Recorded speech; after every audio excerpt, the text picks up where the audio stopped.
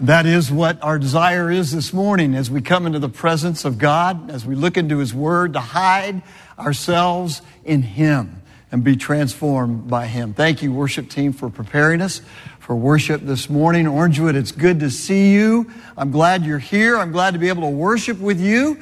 And, kids, it's good to have you with us. And I know you're glad to stay in here with us. I just wonder how many parents are going out and getting the kids' bulletins. That's all I want to know. But we are going to be looking into God's Word in our series that we are doing together, Experiencing Awesome, as we have come to experience the God who is, the God who always was, and the God who is to come. As we experience Him, He changes our lives. And this is a series in what we might call systematic theology. We take the whole Bible seriously, and so we're looking at all of the Bible and what all of the Bible says about God. Rather than working through one particular book of the Bible, we're looking at many different verses of the Bible because we want to know Him. Like Paul said in Philippians, remember we studied Philippians, I want to know Him and the power of His resurrection and the fellowship of His sufferings. Paul didn't want to just know more intellectual, academic, biblically based facts about God. He wanted to know Him.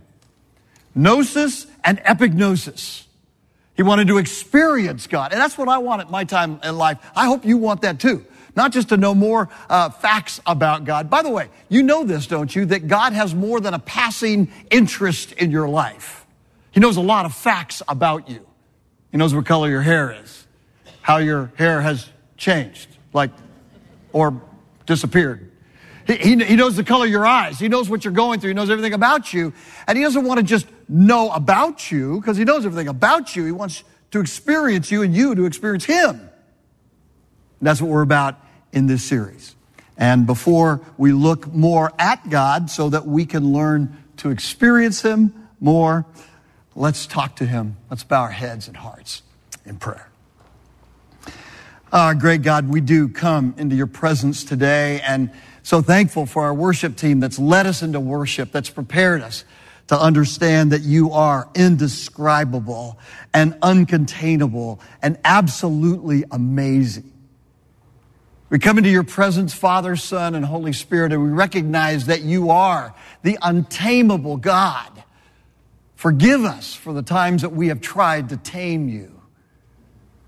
Father, you are the God who is infinite. Forgive us for when we try to make you fit into our finite goals and objectives. You are the God who is all-powerful. Forgive us, Father, for those times that we want to harness your power just for our selfish goals. Lord, you know us, and we come before you. We honor you today. Jesus, we thank you for being the eternal Son of God who came in human flesh, walked among us, taught us, took our curse for us. Holy Spirit, thank you for taking the work of Christ. And when we were least expecting it, when we least desired it, you gave us life. You made us aware. You brought us to the end of ourselves and to the beginning of life in Christ. You gave us the ability to believe, and you hold us close to the Father today. And so we come into your presence. Lord, you know every one of us in this room. You know every fear, every failure today, this week.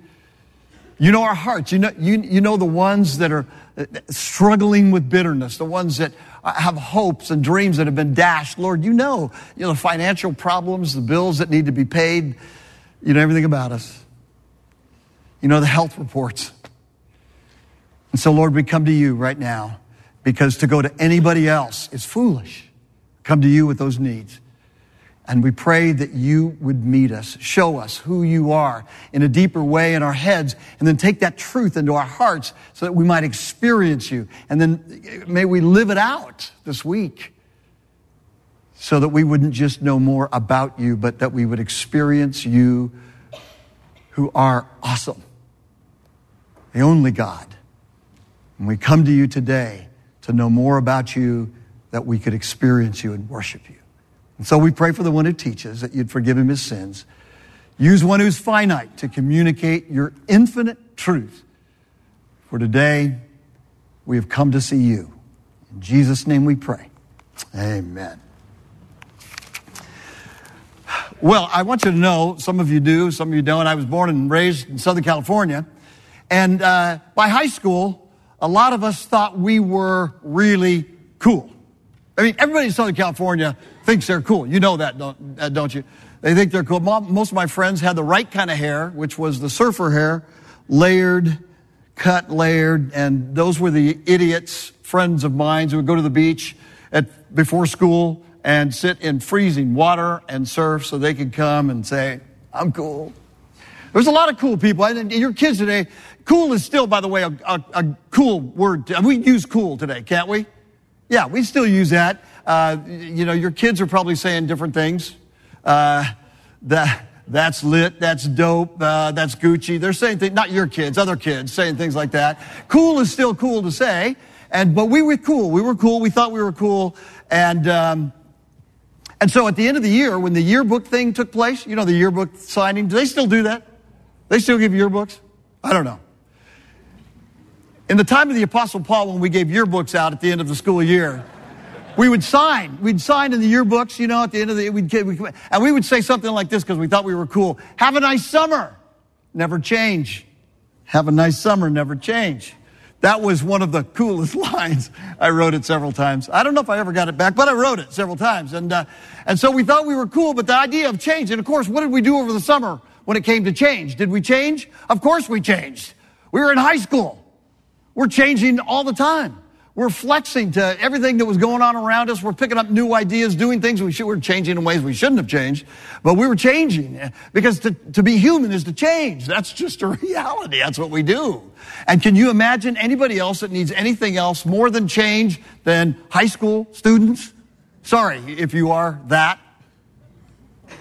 But I mean, we're self-absorbed. We're insecure. Our complexion is not always what it should be. There's all kinds of change that takes place. Let's talk about change for a minute. How many of you, let's take a poll, how many of you really like change? Because some people like change. If you like change, raise your hand. Okay, some of you like change. How many of you don't like change? Yeah, see, look at that. That's the reality. Most of us don't like change. I like change. I get bored easily, so I like some change. But a lot of people don't like change at all. As a matter of fact, someone said that men marry women hoping they will never change, and they do. And women marry men hoping they will change, and they don't. It's a reality. I have never had a couple in my office who needed marriage counseling where in the case of both of them, there was change needed. It isn't contrary, ladies. This is true that men, most of the time, were the problem, but not always. Well, yes, we are, but so are you. I mean, sin is 100%. It hits both genders. We all need to change. The reality is that we can't change as much as we'd like to think that we can change. I was driving the other day and I saw a bumper sticker. Bumper sticker said, evolve on the back of it. You've seen that? Evolve. And I got to be careful because a lot of bumper stickers that I've quoted in sermons, I've had people come up to me afterwards and say, mostly my kids, Dad, that's a rock band. It's a band. I don't know if Evolve is a band. I don't know. I don't know what, but it was a young lady. She had Evolve on it. I don't know if she was saying, get better, grow up. I don't know if she was making a statement about the male gender or not. I don't know. I don't know if she was saying, get on the right side of political views. The political views that are right are my political views. I don't know. I don't know if she was saying, change physiologically. I don't know. I don't know if she was making a statement about materialistic, naturalistic evolution or not. I don't know. I've never seen it happen, and it's still a theory. I don't know. But what I do know is that people do change a lot. But typically speaking, people don't change well for the better. As a matter of fact, the teaching of the New Testament tells us that because sin has come into the world, we are totally depraved. I like to say that to my kids and grandkids. You should hear my grandkids singing on the way to church today. It was fun. I got the video. It was great. Anyway, they're cool. But there's total depravity in the back seat, all three of them right there. And then mom and dad in the front seat, total depravity right there. We don't change as much as we would like to change. And the Bible tells us that the reality is that we can only change within a certain parameter set. It's because we're fallen creatures, we can only change according to our ability. And our ability to change is not very great. My first internship series was with a pastor that I grew up with. He was I grew up with this good Bible teaching pastor. I get to go to lunch with him, suit and tie. I'm sitting with him, and he's a great guy, and he was talking with one of his other staff members, and I was there. It's just crazy. And he made this statement. He goes, people never change.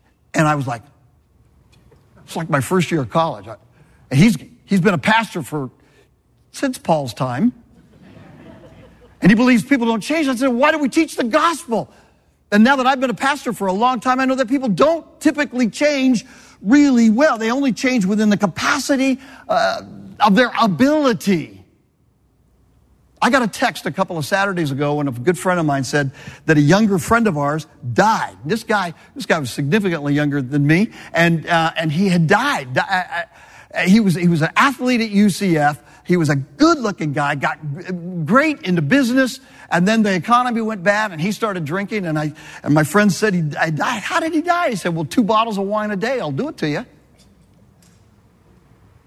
See, I've seen more people devolve in my life than evolve. There's more devolution than evolution. As a matter of fact, when you look around at people, what is really true is that you can get old and never grow up. And then you get older and you come apart physically.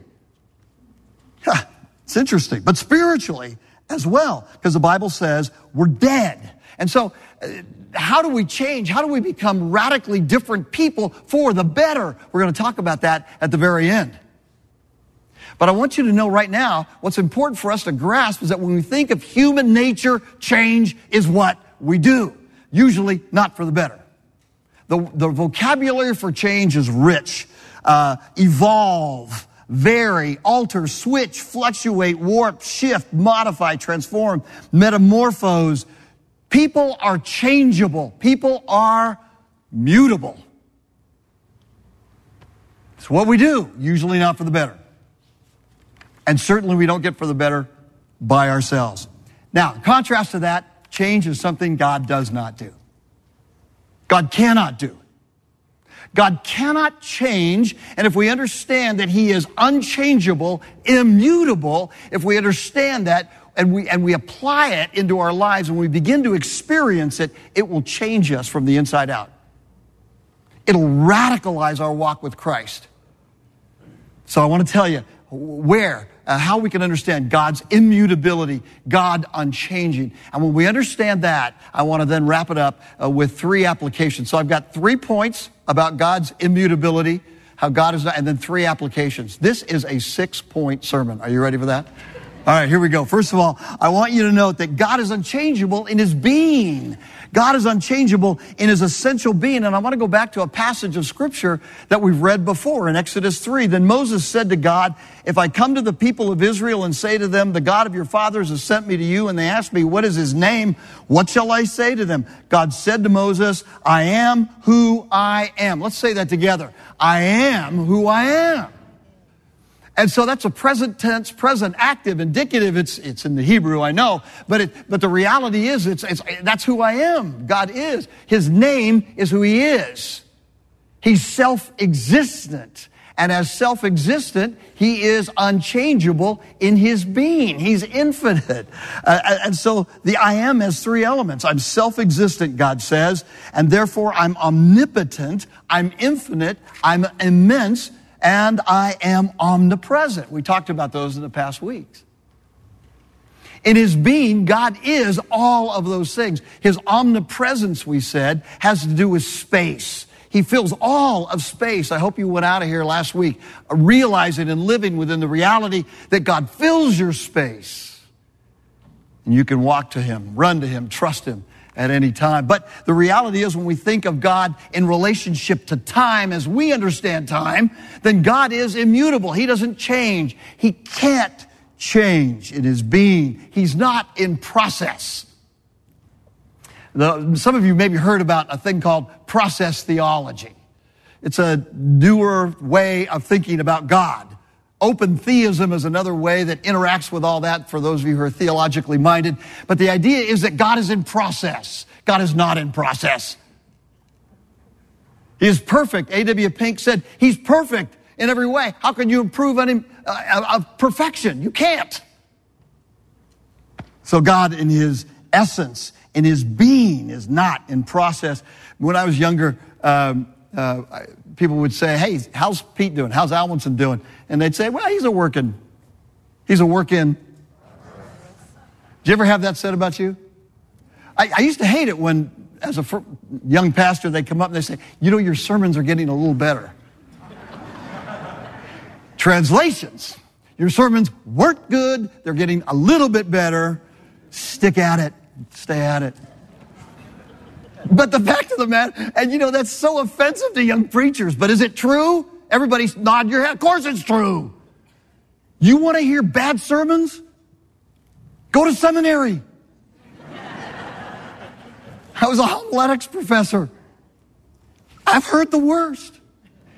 Can I be honest with you? And I fell asleep once listening to a student sermon at 2:00 on a Tuesday afternoon. Not for long, but it was after a lunch, and a heavy business lunch and a heavy meal, and I was listening. I fell asleep because it was bad. We're all in process, but God is not in process. He's not becoming better than he used to be.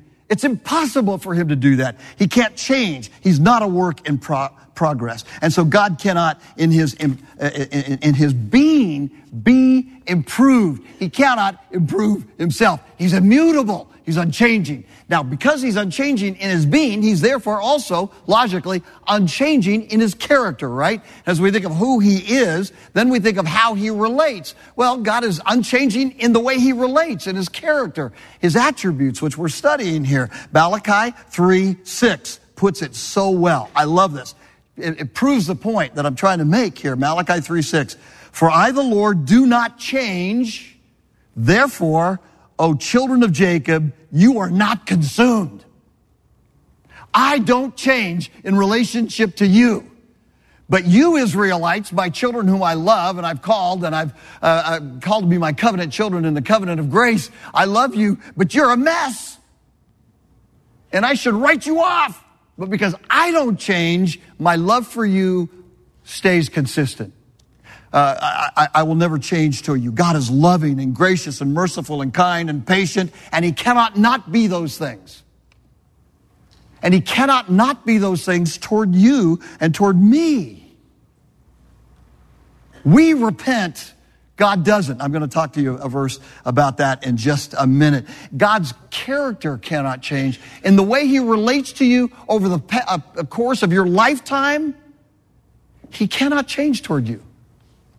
His love cannot diminish because God cannot diminish toward you in any way. I've had a whole lot of people say to me over the years, this has kind of been one of those surprising things I've heard as a pastor.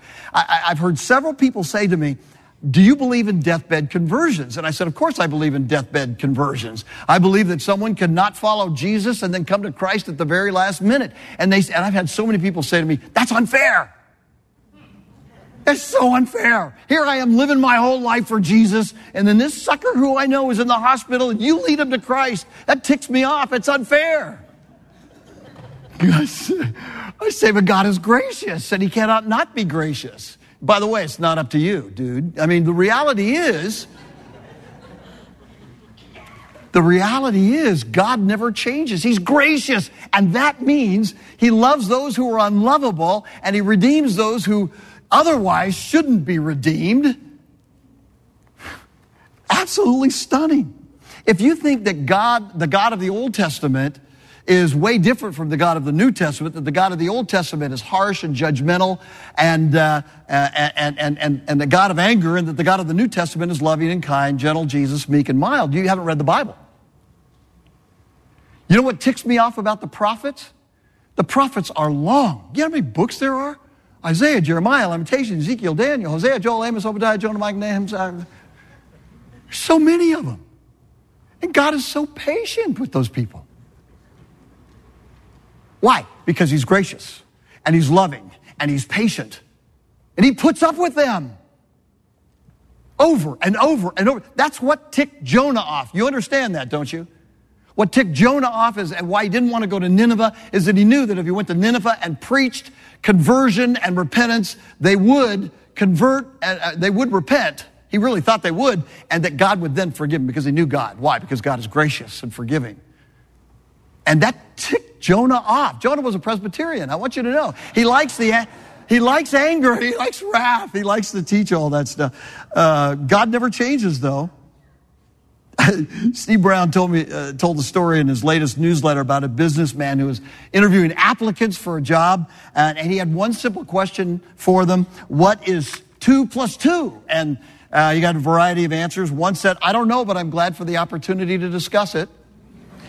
The second guy got out his slide rule. This is an old illustration. Got out his slide rule. Cell 2 plus 2. It's somewhere between 3.0000 and 4.091. A lawyer he interviewed asked the same question. He referenced case law where 2 plus 2 had proven in the past to be 4. But then he went to the accountant. He asked the same question. The accountant looked around, shut the window, shut the door, came over and said, "How much do you want 2 plus 2 to be?"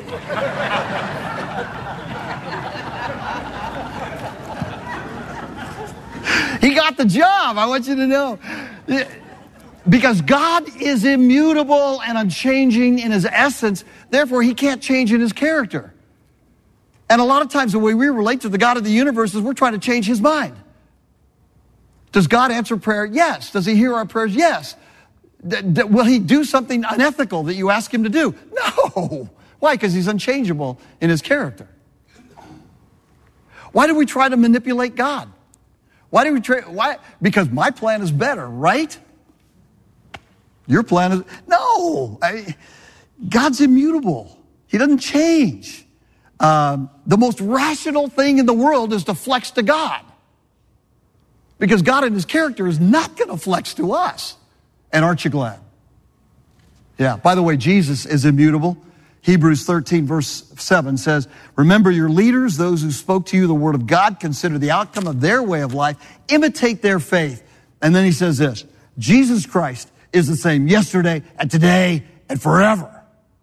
Then he says, "Do not be led away by diverse and strange teachings." Why not follow anybody other than Jesus? Because Jesus never changes, because Jesus is the divine Son of God and completely trusted in our lives. All right, you're getting this. You get the clarity. God never changes as an essence. Therefore, he'll never change in his character toward you or me. Never, never. He's not going to not love you. He's not going to ever be unmerciful or be unmerciful to you. He'll never change toward you because of Christ. And then thirdly, I want you to know that God will never change in his word. I love this. Because God is immutable, unchanging in his essence and in his character, then his word, the Bible, will never change. It can't change. Psalm 33:11, "The counsel of the Lord stands forever. The plans of his heart to all generations." The word of God never changes. The counsel of God never changes. The Bible never changes because God never changes. The playbook, what God is doing, never changes. Creation, fall, promise of redemption, redemption accomplished in Jesus Christ, the second coming of Christ, where the consummation of all things will take place. It will happen because God never changes, and he never gets distracted, and he never gets bored. He carries out his word. Someone said, "Well, but there's some places in the Bible that make it sound like God changes." Genesis 6:6. "And the Lord regretted that he had made man on the earth, and it grieved him to his heart." It says, and sometimes that word is translated, God repented that he had made man. How do you understand that? If you say God never changes, how do you see this idea that God says he repented that he made man? This does not mean that God changes.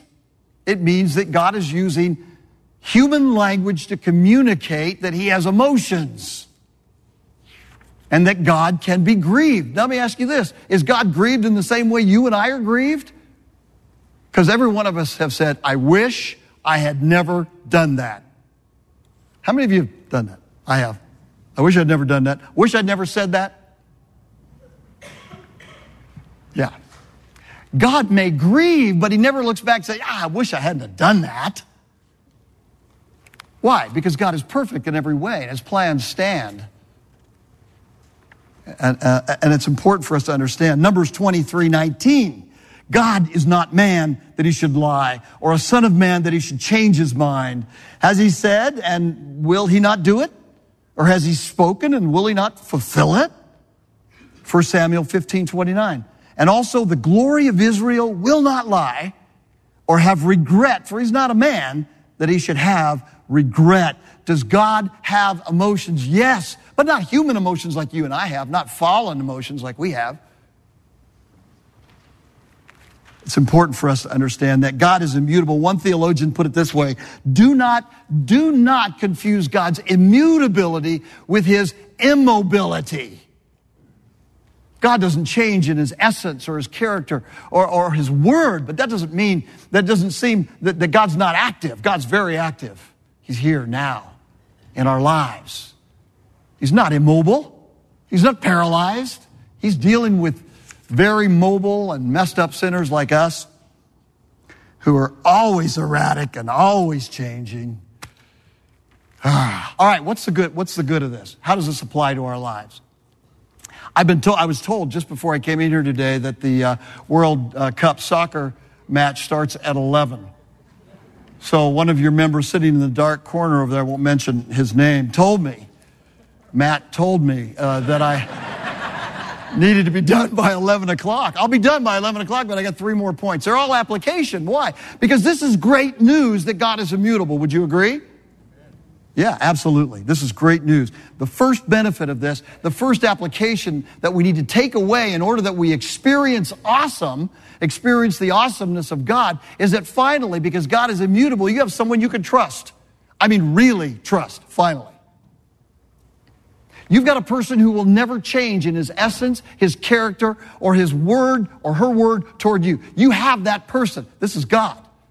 And you finally have somebody that you can trust with all of your life from beginning to end. And I realized the other day that I'm not a big trust. I like people, but I don't trust really well.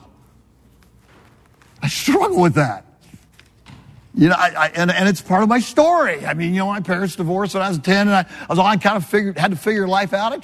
I trust a few people close to me, but I struggle with this. But I've learned to trust him because he never changes. Completely reliable. The most rational thing in the world is for us to learn to experience the awesomeness of God's immutability so that we learn to trust at a deep, deep, deep, deep level in our lives. And a lot of Christians never really get there. I speak on the road and people say, I say, so are you a Christian? If I'm talking to them, they go, so you know Jesus? Yeah, you going to heaven? I think so. Really?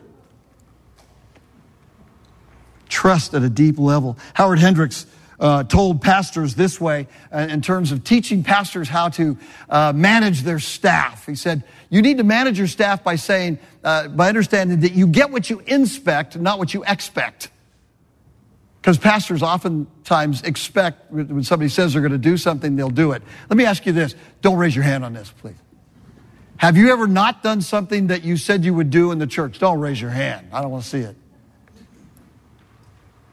So have I. I need to be held accountable.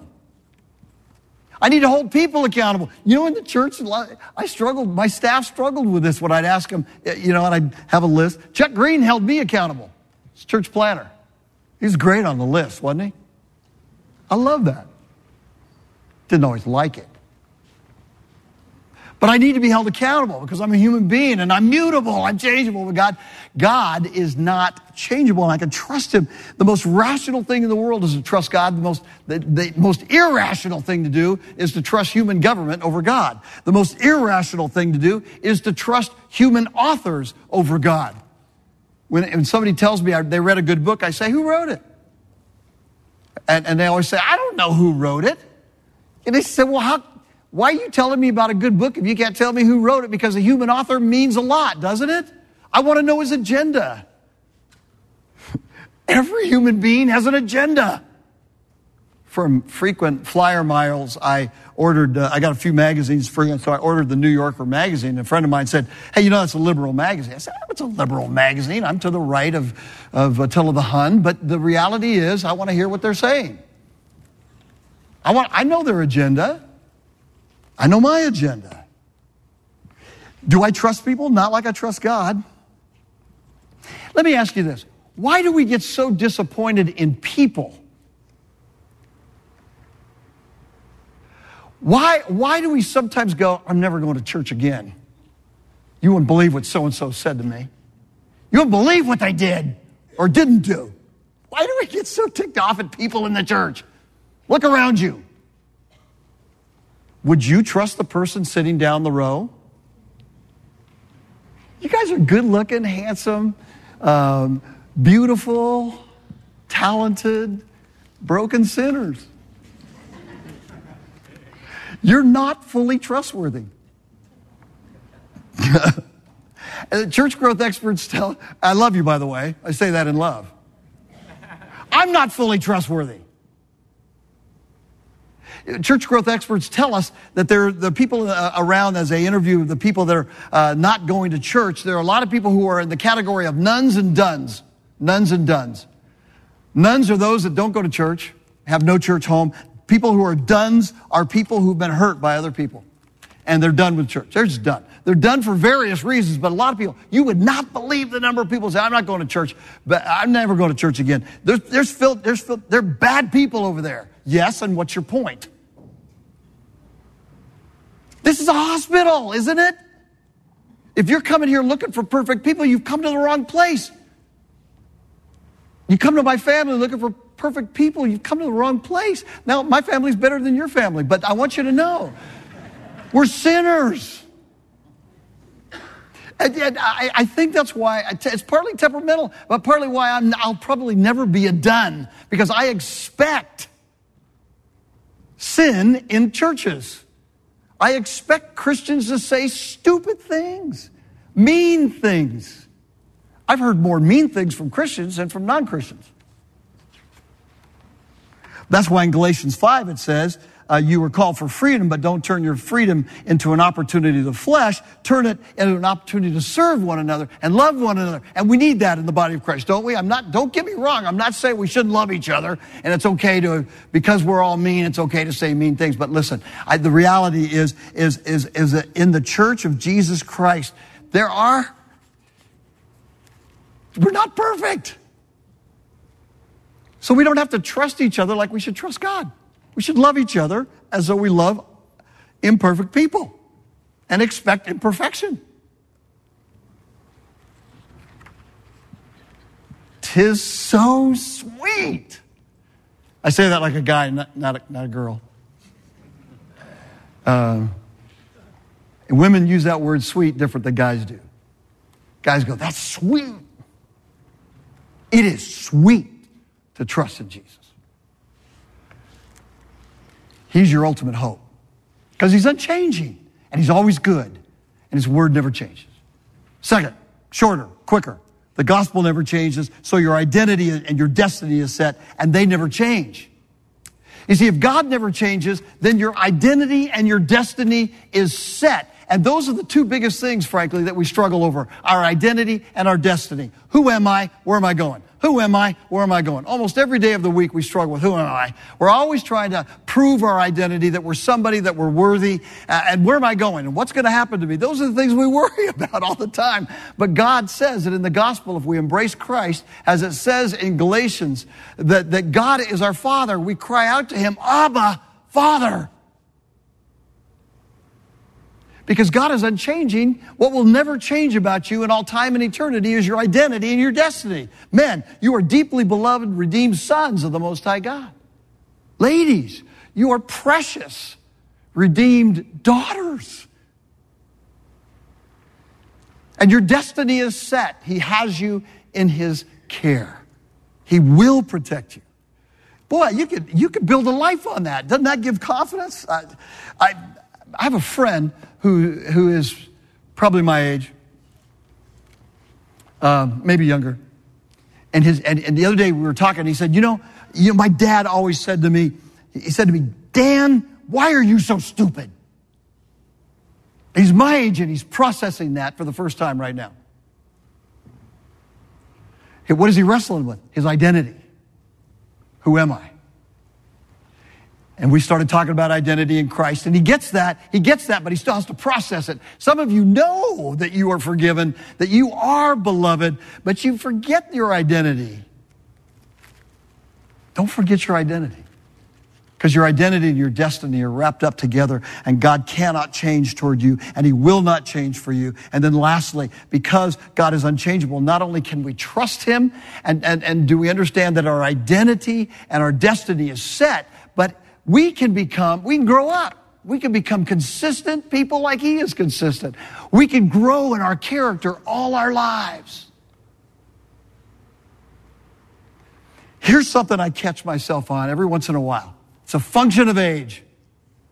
I'm about ready to say something, and I say, if I say that, my son is going to say, that's an old man talking right there. And of course, I'm 25 up here. You know the reality is that a lot of us level out in our spiritual growth. That we don't keep growing until we get home. And I want to keep growing until I get home.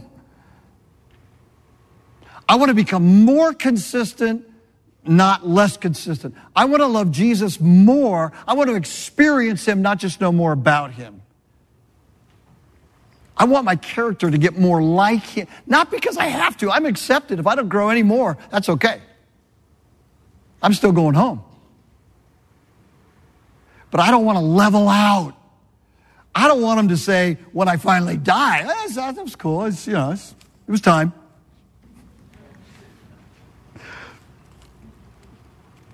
I want to get more consistent. Why? We can't.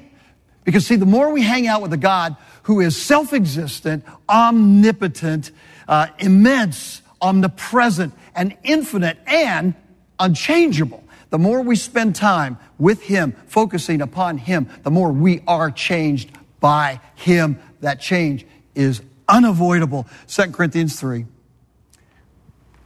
Now the Lord is the Spirit, and where the Spirit of the Lord is, there is liberty. But we all, with unveiled face, beholding as in a mirror the glory of the Lord, are being transformed into the same image from glory to glory, just as from the Lord, the Spirit. So what I want for you is what I want for me this week. Same thing. I want to go home, and I want to make sure that I am mulling over these awesome truths of our awesome God and letting them take over my conscious thinking so that the glory of the Lord transforms, builds me into more of a consistent man. The more we behold glory, the more we move into awesomeness. Not merely as a head thing, but a whole life thing, a heart thing. I want that for all of us. You take it to heart. So will I. Let's pray.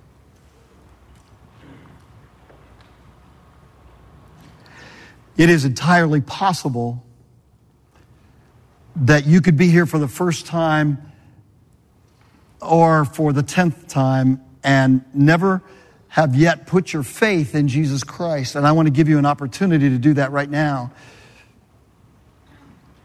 Because really the most rational, the most logical, the most powerful thing you could do for your life is to come to the end of yourself and come to the God who is and the God who professes love and come to him. And in a sense, open up your hands and say, I can't make life work the way I want it to work.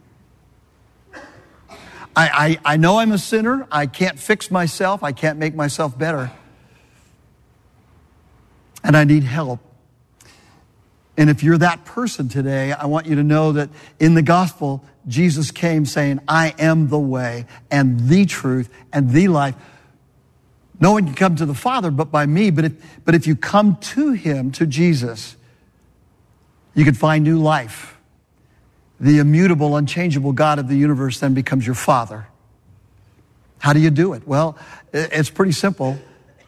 It's saying, I need a Savior. It's saying, I'm a sinner.